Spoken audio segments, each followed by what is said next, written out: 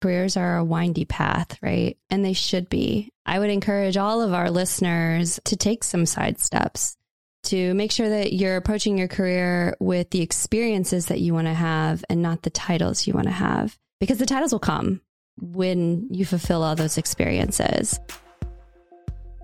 Welcome to Top Shelf Integrity, where we give you an inside look at how we, the Beam Suntory on-premise team, maintain our best-in-class standards in the alcohol industry and what makes us the best team in the business, bar none. It's about service at the end of the day, and we're going to show you how we do our thing so you can level up yours. What does top shelf leadership do differently? What does it mean to show up for your customers and your teammates? How do you balance innovation and honoring legacy? It's all here. So grab a glass, pull up a chair, and let's pour one out. Top Shelf Integrity is brought to you by Beam Suntory Inc., Chicago, Illinois. Remember to always drink responsibly. Well, welcome everybody to the next episode of Top Shelf Integrity, where we'll be talking about careers in the spirits industry and crafting your path. I'm John Horn, the Customer VP of Hotels and our regional account business here at Beam Suntory. And I'm very happy to be joined by Rachel Harris, the VP of On-Premise here at Beam Suntory. Rachel, what are you drinking? Oh, well, I have a nice Jim Beam Orange with some club soda. It's actually, since we're here in the Mart office and we have that amazing highball machine, I just couldn't resist getting the carbonated soda out of there. So a nice Jim Beam Orange highball. That's amazing. I'm actually having the exact same thing because it is so refreshing. Bourbon is the name of our game, and a little flavor to it with a little club soda is always refreshing. Yes, that orange flavor too. It's delicious. Yes, it is. So yeah, as I mentioned, Rachel, we're talking about crafting your path in the spirits industry, or how do you build a career? And I guess my first question will be a simple one. What does a career in BevAlc look like? I mean, that is a great question, right? That's a meaty question to start off with. A career in Alc Bev could look like a lot of different things. There's so many different outlets, whether you're talking about hospitality and you're in the bar and restaurant business yourself as an owner, server, or barback, whether you work for a distributor and selling, our beautiful brands to the hospitality industry, or even working for a supplier like we do in the actual production side and the owners of the brands. So there's a lot of different places that you can build a career in Alc Bev. And I think a lot of people start in hospitality and kind of work their way into a distributor, or work their way, into a supplier. Yeah, absolutely. I think what a lot of people don't realize is suppliers in beverage alcohol is like many industries that have many different departments, right? So we have finance people, we have operations people, we have marketing people, and people that specialize in channels like we do for the on-premise. And I think you said it perfectly. It really is almost mind-bending at how many opportunities there are, not only within the different facets of the 3-tier system, but even within an organization itself. So yeah, that was a great lead off. Yeah, for sure. And I like to say that the Alc Bev industry finds you. Right. It's not that you grow up and you go through school and you major in Alc Bev. So I love telling my story a little bit, because I went to school for biology and chemistry. I was pre-med and planned to go to medical school, and made a decision not to go as I was a senior. And I like to say it was my first kind of big career decision, my first midlife crisis at like 22, but decided not to go to medical school. But as I worked in healthcare, I worked for a nonprofit sector. And so I bartended. And I bartended to make extra money, to pay my school. And so I actually started, bartending, running on-premise events, got to know a lot of people in the industry at our distributor, at different suppliers, and obviously love that hospitality aspect of taking care of people, and, made my second career decision, which was to leave kind of all of my science and healthcare behind and come into this industry full time. So I love to tell that, because I do think that the industry, it finds you for all the right reasons. Absolutely. I mean, that's an amazing story. And I did meet you as you were making that career decision. And I was very impressed with the first time I met you in Indianapolis when you said, this is the field that I'm coming from as I enter the spirits industry. And then, for me, it wasn't dissimilar, although there was no medical school in my future. I just don't have that capacity. But I studied finance in school. And I graduated with a finance degree from St. John's in New York, and went to work on Wall Street because that's what you did at the time that I graduated. And 2 or so years in, it wasn't for me. It just, it just didn't hit the right points of my brain to wake me up in the morning and to get me excited and to make me feel, passionate about what I was doing every day and how I was helping better, the industry that I was in. When I decided that the finance career wasn't going to be the career for me, I ended up working for and helping start an agency that worked on experiential on-premise marketing. And from that, a digital marketing agency that exclusively worked in the on-premise and until one day you find that it is a real job working for a supplier and that there's a lot of work and energy that goes behind creating and building and then, having people experience these brands. And I think a lot of people that we come across and that we work with every day have those stories of the industry finding them, which I think is a great way to put it. Yeah, absolutely. I know starting out, it was, bartending and running events, and it was being a brand ambassador, right? A part-time brand ambassador for companies on the side through third-party agencies. And then I remember the day when I was approached by a supplier and Beam Suntory was that supplier, and had asked me if I'd ever be interested in doing it full time and doing sales.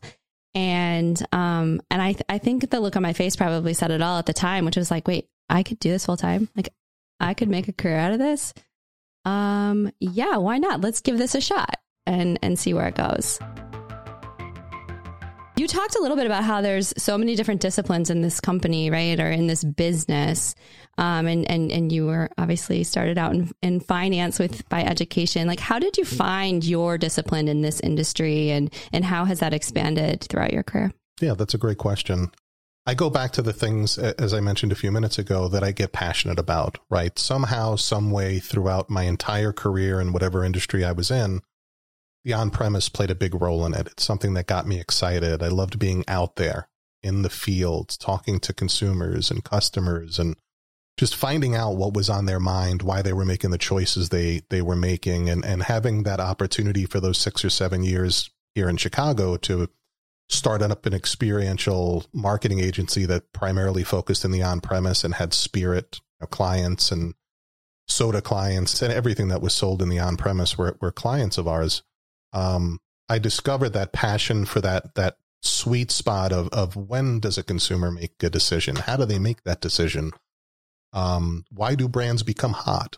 I gravitated originally when I got into this industry in earnest, thinking I wanted to be a marketer, seeing that at the time, it seemed very simplistic to me, and our agency made a living off of bringing new ideas, as many agencies do to us today. To us, we made a career and a living and built a very substantial and successful agency by challenging those norms, by creating experiences, by doing things that were a little bit unexpected when you encountered a spirit brand in the on-premise.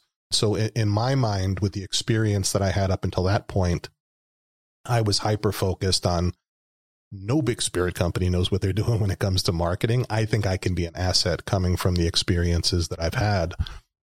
So that's where I started. Having been an entrepreneur for the 13 previous years before I joined Beam Suntory, or Allied Domecq previously, and then Beam Suntory, gave me an opportunity to come in as a marketer. So I came in as a trade marketer, managing 6 control states in the central part of the country. I picked up from New York and moved to Detroit, Michigan. But one thing that I think makes people very successful in this industry, and I know you have it working with you for as long as we have, always curious, always asking questions, always wanting to know what was happening on the other side of what I was responsible for at the time.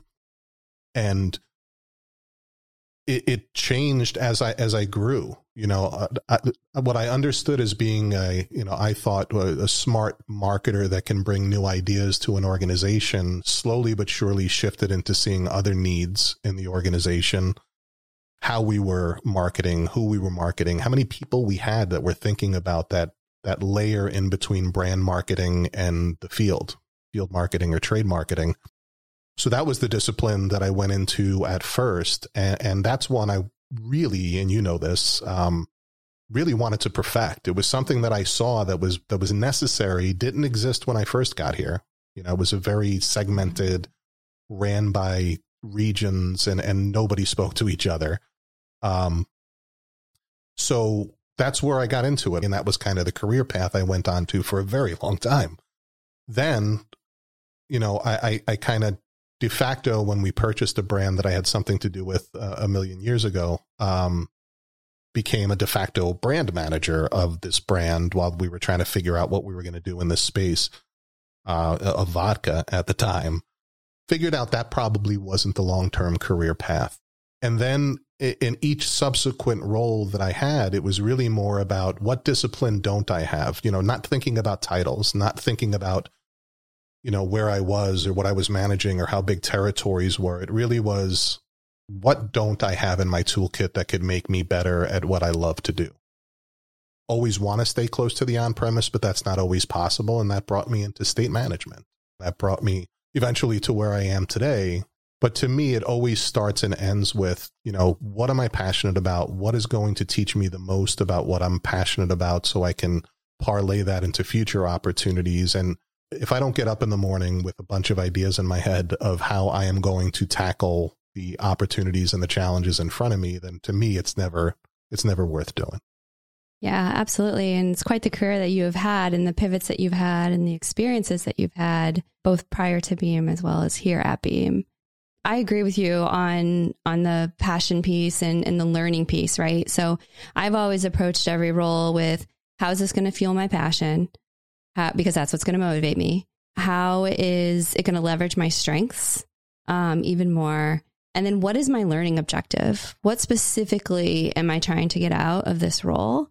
And you touched on the curiosity. I mean, I just told the story about how I left a healthcare industry and pivoted over into Alk Bev. And I came with all the curiosity you could imagine. And I also came with knowing that I never took a business class in my career. I never had a marketing class.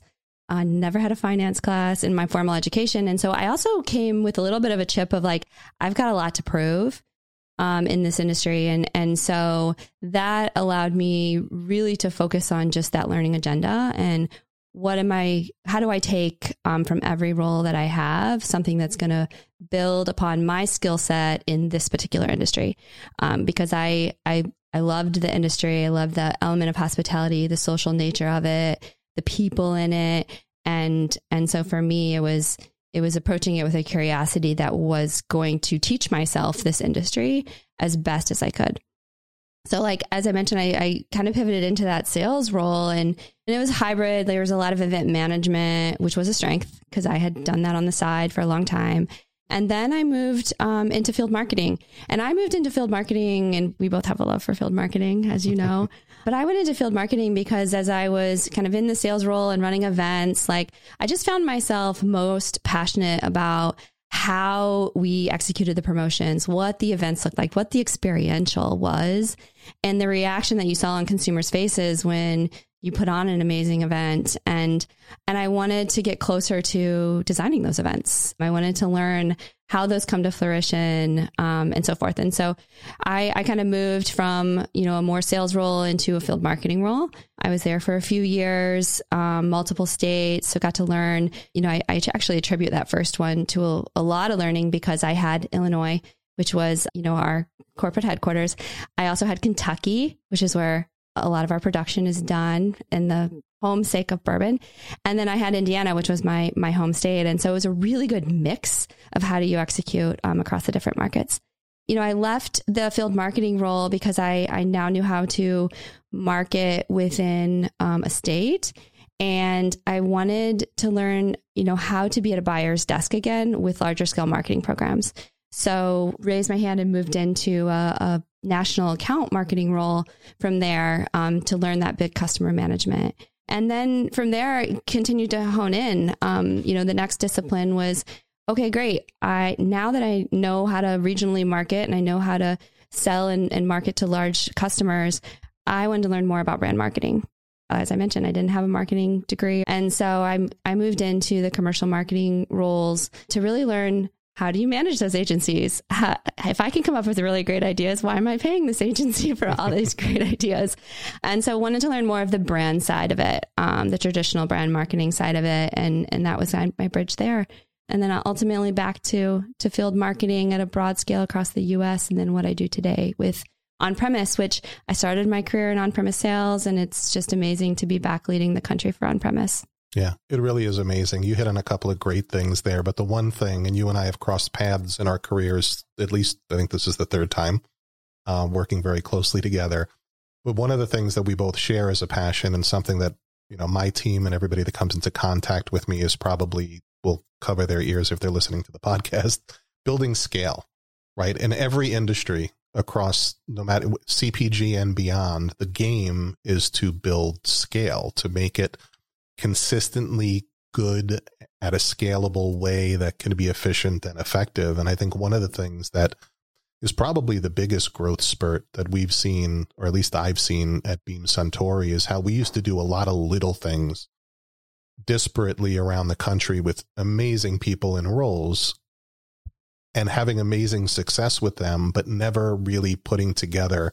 That was the draw for me for field marketing is I can travel around the country and eventually North America and figure out, wow, that's an idea that is scalable. It can be made more efficient. It can be more effective. And it is on strategy for whatever brand or whatever marketing that we're trying to do. How do we make that scale? How do we get everyone to believe in it, right? How do we get everybody to act the same way when by the very nature, most people join this industry because they are creative, because they have an idea, because they always want to one up what they did before, what somebody else did, or take an idea and improve upon it. And to me, when you said the word, scale, it brought back a rush of great memories of all of the challenges and opportunities of trying to get a group of very creative, very talented people to do something that someone else came up with the idea, which had many ups and downs and bumps in the road and a lot of learnings for both of us. My next question for you, for as many successes as we have, we also have some roadblocks and some failures. And I think both of us know that you can learn as much from successes as you can from failures. Would you be comfortable perhaps sharing a couple of things that you've bumped into in your career that you learned from or set you on a different path or a different pivot that you want to share with the audience? Yeah, for sure. It's a safe space, right? Absolutely. Around here. Yeah. So to any career, there's always challenges that you face, and especially challenges in your growth ambition. I've been a highly ambitious person my entire life, and especially in my career. And so I learned early on that you are your best advocate, that the career move that you choose, the path that you choose, it has to be right for you. It has to be the right timing for you. And that as much as we do support our people and our coworkers, that nobody is looking out for you more than yourself. And so, that to me I learned that early with the first role in the industry. I learned the importance of my recaps, the importance of communication, the importance of making sure that I was seen and I was visible, and positioning myself to have other career opportunities along the way. And I did have one, and I'll tell you a little story just about how I had to advocate for myself for a particular role. I mentioned that I had transitioned out of field marketing and had, raised my hand for national accounts marketing. And as I said, I had, mastered local marketing, and I wanted to get that experience in front of a buyer's desk, in front of a big customer. And when that role came open, and I was waiting and watching for that role to come open, and when it came open, I raised my hand right away and said, "Hey, this is what I want next. I think I'm ready for this. I want this experience." And I was told originally, no. I was told it's not the right time. Are you sure you really want that role? It's not right for you, at least right now. It really made me take a step back to think through like, okay, I had it in my head, like this was the next role for me, and I knew why. So it took some conversations around, with upper leadership of, this is why I want this role. This is what I want out of this role. The timing actually is right for me. And I would say, it was a valuable lesson because I had to prepare to have that conversation with somebody who was multiple levels above me to explain why it was right for me. And I knew I had to advocate for myself because I knew it was right for me. And I learned in that too, that I was the one who was in control of my career. And as I took a step back and I like reflected, after everything kind of settled, and I did get that role, by the way. But after everything settled, there was a lot of change around me. And there was a lot of change in who I was working for. I was very seasoned, in the field marketing role that I was in. And the people around me were definitely looking out for the business, and they were looking out for the team, and they were looking out for the continuity that they wanted to have within the department. I say that because I'm actually thankful to have that experience, because I learned it very early on, how important it is to advocate for yourself and how to do that in a constructive way, and have definitely applied that lesson and those tools throughout the rest of my transitions I've had here. Yeah. I mean, again, spending time with you is one of my favorite things in the world, because you and I have a relationship for so long that you'll say something that is probably buried somewhere deep in the back of my head that brings it out. And advocating for yourself could not be more important. Some of us, and I was guilty of it of a very long time, in my head, I knew the roles I wanted to have. In my head, I knew what more experience and what I can take on. And I built this whole story narrative in my own mind. And every time I didn't get a role, or every time somebody didn't miraculously come up to me and say, you would be perfect for this, I started to think that, well, am I doing something wrong? Or why aren't I being offered these things? And something that I learned, and I learned it later coming from an entrepreneurial world and not getting into this industry till I was in my mid-30s.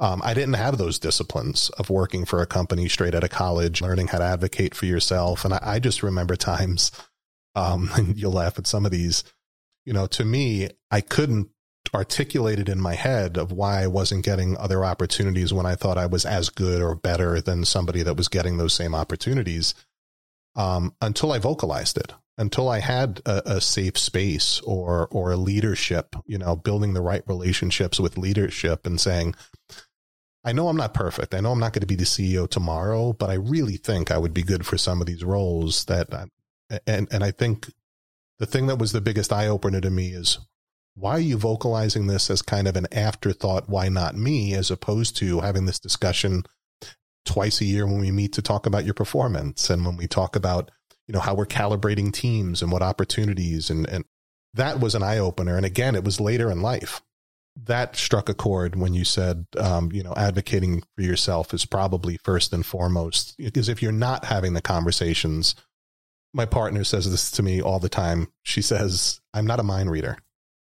Right? I can't read your mind. And if it's something as small as us not agreeing on what to have for dinner, or something big when, work comes and affects home, and I should just be more open about that conversation. But advocating for yourself, and having enough humbleness to know when you've done, and again, I won't go too far into this story because I think you just gave some really good examples, but being humble enough to say, I should have done this earlier. I probably should have gotten closer to becoming more commercially minded earlier in my career, but it didn't ever come to me because that's not what I was doing. I saw the promised land as being the best marketer this company and this industry has ever seen. So taking that sidestep, right? Taking that, from senior manager, director, senior director roles, and saying, and finally having the gumption to raise my hand when an opportunity came, like being the state manager of New York. And probably out of left field to the leadership at the time when I said, who's going to get that role? You know, that's my home state. That's where I was born and raised. I have a passion for this industry. I learned a lot over the past 7 or 8 years. I also want to go home for a little while. You know, we had been away from New York, Kathleen and I, for about 12 years. And, you know, she was getting the itch more than I was, but, you know, family, friends, relationships, hometown. But making that decision, which was probably some of the toughest lessons that I learned in this industry, was something that was necessary. And I don't think I would be where I am today and the opportunities I have without taking that step. To most people intuitively in a career is, you know, you're senior director of North America and you want to go become a state manager. You want to be a manager again. And it wasn't about that for me. And I think a lot of people lose this when they chase titles or when they chase a dream that probably isn't as sexy or real when they get close to it. It wasn't about the title. It was about, I thought I can accomplish something special in a market that's extremely important, that I had a great passion for, and I knew I was going to give it my all every day as if it was my own business, which a lot of us treat every role that we're in. So it was nothing about title or how I was being viewed or how peers were going to look at me. To me, it was, I don't have this skill set. I have a passion to want to make it better. If you combine those two things, it's an opportunity for success. You know, it's a recipe for success, even though, and we can get into this further down the podcast, huge learning curve and huge failures before I felt like I even had my feet underneath me. Yeah. You touch on a couple of things. I mean, one, careers are a windy path, right? And they should be. And I would encourage all of our listeners to take some side steps to make sure that you're approaching your career with the experiences that you want to have and not the titles you want to have. Because the titles will come when you fulfill all those experiences. And there are more jobs in every company at the manager level than there are at any other titled level. So don't rush out of being a manager. And it's okay to be a manager in several different disciplines, because kind of those side steps at that point in your career will ultimately make the steps later in your career more hierarchical and more direct. It's amazing to hear you talk about kind of that step, kind of from field marketing to the state manager role to gain that experience and recognizing that was important to you and that was important to your career. You know, there's other ways, other reasons that we take side steps too. And, you know, one example is, I was at a director level, but I was a director over what was called the Mixable team at the time in commercial marketing. And it was a point in my career where, you know, I was asking kind of what was next. And I wanted to come back and take over field marketing. And at the same time, I was starting my family. And I had my first baby and with my husband, and we were talking about maybe having a second. And so I was on the Mixables, which was the kind of smaller of the director positions, and the director over all of whiskey came available. You know, I was first approached about it to see if I had interest, and I was like, no, I think I've learned, you know, everything I need to know from kind of commercial marketing, and you know, I've done this Mixable role now, and I think my next move is going to be out of the department. And then time kind of went on, and I thought about it, you know, for another week, and then another week, and ultimately, I think it was almost a month later where I raised my hand and I was like, you know what? Actually, I want that director position over whiskeys. And although it was lateral in title, and it was lateral in the same department. It was a different business, so that refreshed my passions. It was a bigger team. It was global in scale, in terms of the relationships that I had to build and kind of work across our business. And you know what, for me, and I'll bring it back to kind of that personal aspect, it allowed me to have a second child, because I could step into this role and I knew the fundamentals of the role. It was just a larger scale. And in doing that, I knew that I could then, you know, personally and comfortably for my own, you know, ambition, you know, have a second child and still grow my career in a lateral way. So it's just another example, and not a different function, but even lateral within the same function can give you a new experience.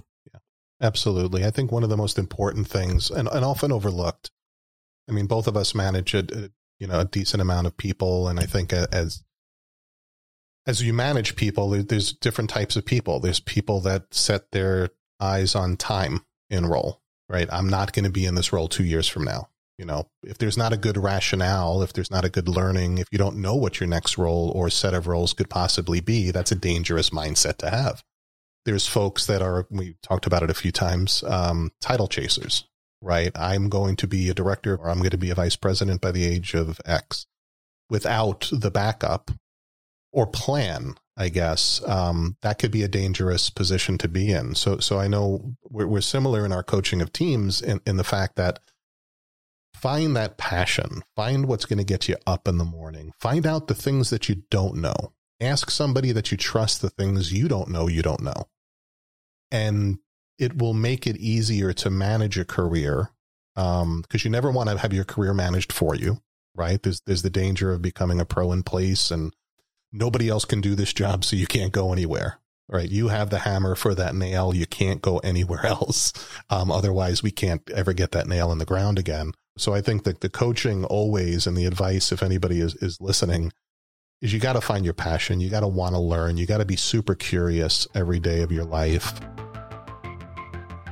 When you reach a level of success, right, that you've achieved, that I've achieved, that a lot of our peers have achieved, and you kind of made it to, probably beyond where you originally even set your sights to, because you didn't know what those sights were, or these roles didn't exist, right, when we were coming up through our career at Beam Suntory.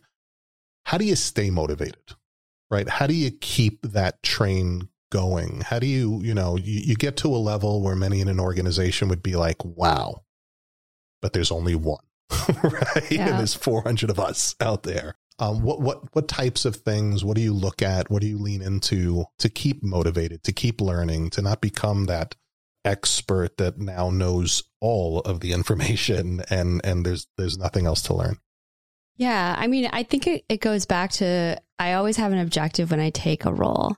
I think long and hard about what role I'm going to pursue and what do I want out of that role.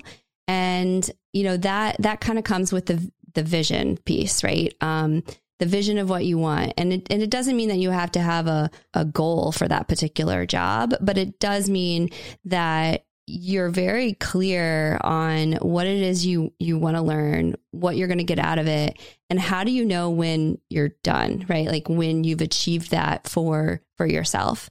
As we've already talked, I've always approached every role as a constant learner, right? There's so much to learn. And as I rose in the ranks, I mean, the options have been endless, right? There's ways that you can lean into different areas in a particular job, to drive passion, and to also have new experiences while still being in the same job. There'll be a lot of forks in the road, right? There's a lot of opportunities that will come your way, some planned, some unplanned. Timing plays a role in, is this the right timing for me? Is it not? And you have to think about what's really most important for you. Back to your question of like, what continues to motivate. Every role that I've picked, or raised my hand or pursued has had an element of a strength of mine that I know that I can leverage and continue to grow and build that strength. And it's had an element of mystique, an element of, I know that's not a strength, but I know that I'm super curious and I know that I can learn it and I know that I can impact change with it and with that knowledge. And so, for me, it's just finding that balance of both, because if you choose a role that doesn't have enough of your passion points in it, you'll get demotivated. And you'll get demotivated when times get, when times get tough, or when you have to wind up focusing more and more of your attention on newer things or things that you're not motivated by. So I think it's a continuum that, we're always on as people, and just knowing what drives you and motivates you and knowing how to lean into that. Yeah, no, that's a great answer. It goes back to a lot of the points we've made already, knowing what you want, knowing what you don't have that you want. I've always judged a new role where if I'm not a little scared, if I'm not a little nervous, if I don't feel like I'm in a little bit under the water a little bit or in over my head, I probably didn't make the right choice. I probably didn't make the challenging choice. I probably didn't make something that's going to expand who I am, what I can offer to make those around me better and make the organization better. For me, it's also knowing what to not listen to, right? So yeah, absolutely. We've talked about a lot of the positives of how you manage a career. I think one of the career killer conversations, and I think we've both been through this throughout our careers, is you also have to know what not to pay attention to. If I ever have gone into a role and I come in with the John energy and the John ideas and the stupid questions about things that people figured out 20 years ago, but I think it's a new idea and I want to take another slice at it. The person that has said to me, listen, this is the way we do things, right? This is the way we've always done it. This is the way we're always going to do it. Love your passion, love your energy. Just do it the way we say we're going to do it. Almost immediately, that's a person that I try to find a way to turn off. Have to work with folks, can't be in love with everybody you work with. But if there's that energy, that negative dynamic or that negative energy or the squashing of new ideas, again, I thought I knew what it was to be a state manager because I worked with so many of them. I worked with 50 of them. And I thought, well, yeah, I can do that. And I didn't know what I didn't know about the ins and outs of the everyday managing of a market, and especially the distributor dynamic, where you're not the fun marketing guy flying in to give them a bunch of money and ideas and programs that's going to help them make their number. You're the person that's going to be on them every single day and work with them and try to find solutions that are going to benefit the both of you. There's certain roles that you love that you're in, that you want to stay in, that you don't want change for whatever reason. You've grown and you find ways to challenge yourself within the role. And it always set me apart when I was managing Metro New York.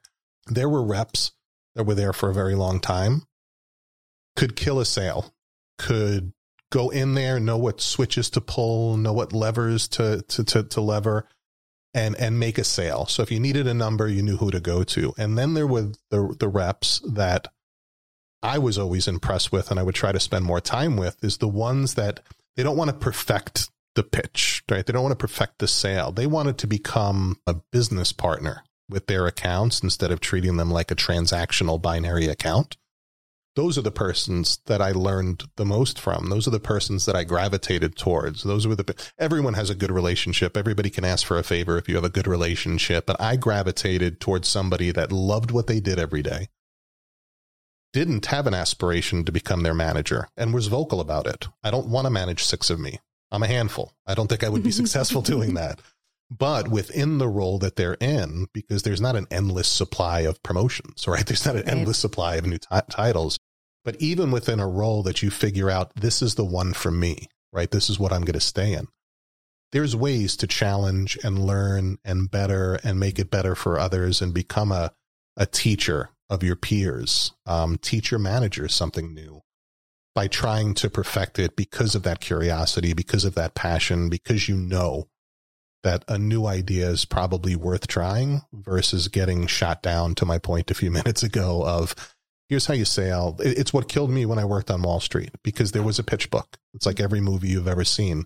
There was a binder they handed you on day one, and you said these words. And if you didn't say them exactly as they were written, somebody would talk to you. And if you didn't counter with the tabs number 7, if they said this excuse versus that excuse as to why they weren't going to buy today, somebody would come over and talk to you. It was formulaic. It was, this is proven. This is the way we do things. And I think that my favorite part about this industry, and there's many things to be enviable about being in the beverage alcohol space, is that at least I haven't come across something that I couldn't overcome with an idea, with a positive energy, with something, that I felt was offering more to the conversation than the one I walked into. And to me, that's what gets me excited every day. I like to say, I don't know if I've ever had the same day twice. I've had similar days, but in 16 years in this company, I probably haven't had the exact same day twice. Because if you believe that for yourself, coming up with new ideas, being passionate, always challenging yourself, always learning, being a student, your team can teach you as much as any leader or mentor ever could. if you're in that mode constantly, then it's not a job. It's not something that here's form A, it goes to form B. There's certain roles, even with this industry, that's your day. But I think we gravitate more towards that constant learning, that gravitating towards people that have that energy. I told my team, laughed at me the other day on our team call, where I said, we want to be the team when people see your name pop up on their phone, they grab it. They don't turn it over. They don't hit end. Right. Yeah. We want to be that team, whether it's a customer, whether it's a cross-functional partner. I mean, that's the excitement. And it feels silly sometimes to still have that excitement like a child. But to me, that curiosity, that learning, that excitement, it doesn't make a difference if you're the CEO or if you're the brand new rep. That's the thing that keeps you motivated within a career. Yeah, for sure. I mean, the entrepreneurial spirit here at Beam Suntory is just phenomenal. And I think that's why we're all attracted to it, for sure. But you're spot on. You draw energy from so many different places. And I do have to say that as I built my career and in each of my roles, it also taught me what I didn't want to do. Right. And we've been talking about the positive side of leaning into your passion, but you equally learn like, okay, yep, I understand that and I understand how that works and I could do that, but that doesn't drive passion for me, or, that's not something that I would want to be the biggest piece of my job, my day job. And so I would just encourage everybody as well that you think about that, because as much as you're building a career path for what it is you want to do or what your vision is of your career, that, and where you want to land and the experiences you want to have, you will also pick up along the way the things that you don't want to do. Very true. And one of the things that I learned later than I should have in life, but I use as a coaching tool with my team, is when we have career discussions and they say, here's what I want to do next. I'm like, that's fantastic. But what's after that? What's the 2-step? What's the 3-step? Are you thinking that far ahead so you can work backwards to build the right career skills to fill up the toolbox in the right way? Because again, this is a very dynamic industry. The roles that both of us have didn't exist when we started with this organization.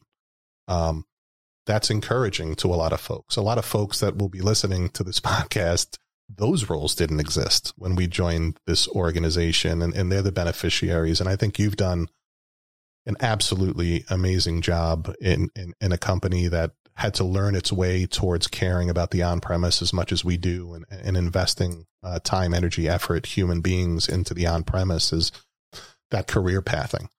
If you joined Beam Suntory 10 years ago, 12 years ago, 16 years ago, and you said, I want to make a career in the on-premise, you get laughed out of the building, because you work in on-premise to get that experience, to know how different it is from off. But all the cases come from off, so get back there as fast as you can if you've got talent, which is enviable if that's what gets you up in the morning. And that's what you want to do, and you want to sell at that scale, and you want to have those big conversations with big, small, and medium customers. But you investing the time, effort, and energy over the past handful of years to actually build career pathing within the on-premise has made us attract better talent with better aspirations. And I think just in general, when you put that many talented folks together, just makes it a better effort overall.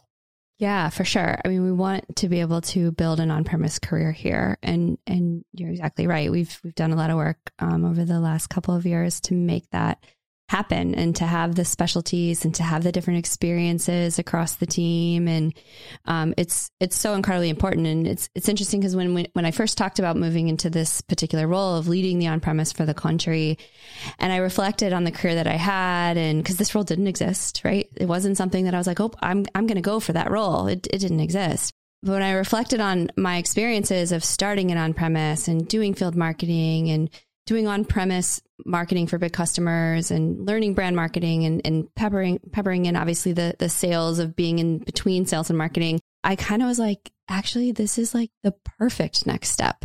And so you never know when that's going to happen, right? You never know when an opportunity will present itself, or things will evolve, because change is definitely constant. I want to touch on one thing, and you mentioned it, and you had said, if I'm not nervous or scared about a role, then I know I'm not learning. And I just want to reiterate that, because I will tell you that I use that every day. I use that in how I look at my particular role that I'm in, how I look at our business, how I look at what's next for me too. And I'll even say, we're sitting here talking on a podcast called Top Shelf Integrity, which by the way is amazing. But this was another idea where it was like, you know what? We should launch a podcast. And not going to lie, definitely scared me. But it has been phenomenal. And I have had so much passion for this podcast and for these conversations. And I just think it's another perfect example of like, you know what? If it scares you, that's a good thing. It's a good thing. It means it's pushing you out of your comfort zone. And it means when you're out of your comfort zone and you're not steady, you're learning. Absolutely. The mind is a funny thing that way, where if it's not getting challenged, it's people profess workout, change up your workout. It'll work different parts of the muscles. It'll shock the muscles. The brain is the largest, well, one of the heart's the largest muscle, but the brain's got to be a pretty big organ. That's one that you need to challenge and refresh. And that uncomfortableness, that not knowing, that not being afraid to say I'm not knowing is what builds a lot of careers, again, in an industry where you can be way more dynamic. There's more linear paths that people can take when they make career decisions. When you choose beverage alcohol and you choose to be in the commercial or marketing side of it, when you choose the on-premise, that little bit of fear drives the learning agenda that you have. And sometimes you don't even know when you're learning. Every conversation's a learning experience. Every interaction is a learning experience. And I don't know if enough people appreciate the fact that you can learn from every single conversation you have, good, bad, or indifferent every day, because it's not all, puppies and rose petals and jelly beans every day. You have to have tough conversations with customers, with internal partners. Coming out of a pandemic, there's very interesting dynamics and challenges we never would have thought of, but they lead themselves to great opportunities. So I think you're 100% right, where I like to be challenged. If I wake up one day and say, I know everything there is to know about this, then it's time to figure out the next step. If there's nothing more I can do within the role that I'm in. Yeah, agreed. I think, and we can, wrap up our conversation. I would leave our listeners with a few questions to ask yourself, right? We've talked about all of them. How does this fuel my passion? How does this leverage my strengths? Am I scared? And what is my learning objective? And will I know when I am done? And I would just encourage you to make sure that you get everything out of a role before you decide to move on, because there's ways to learn in roles and how you lean into different areas of that role. So make sure you get everything out of it before you move on. Absolutely. And again, as Rachel said earlier, and then I built on, you also need to be vocal. Having a conversation with yourself or with your partner at home or with your friends at the bar, those are all fine and good. And you got to exercise those muscles to find the right way to vocalize things. But if you're not having active career conversations with your leader, some of your peers, I think you're doing it a disservice or an injustice of never being able to vocalize what you want in your career, which will only slow down the growth opportunities even further. I'd love to offer a toast to that. Definitely. All for you. All right. So I would say I'm going to offer a little cheers to advocating for yourself and crafting your path in the alcohol bev industry. Thank you for the conversation, Rachel. It's you too. Cheers. Cheers. Top Shelf Integrity is brought to you by Beam Suntory Inc., Chicago, Illinois. Remember to always drink responsibly.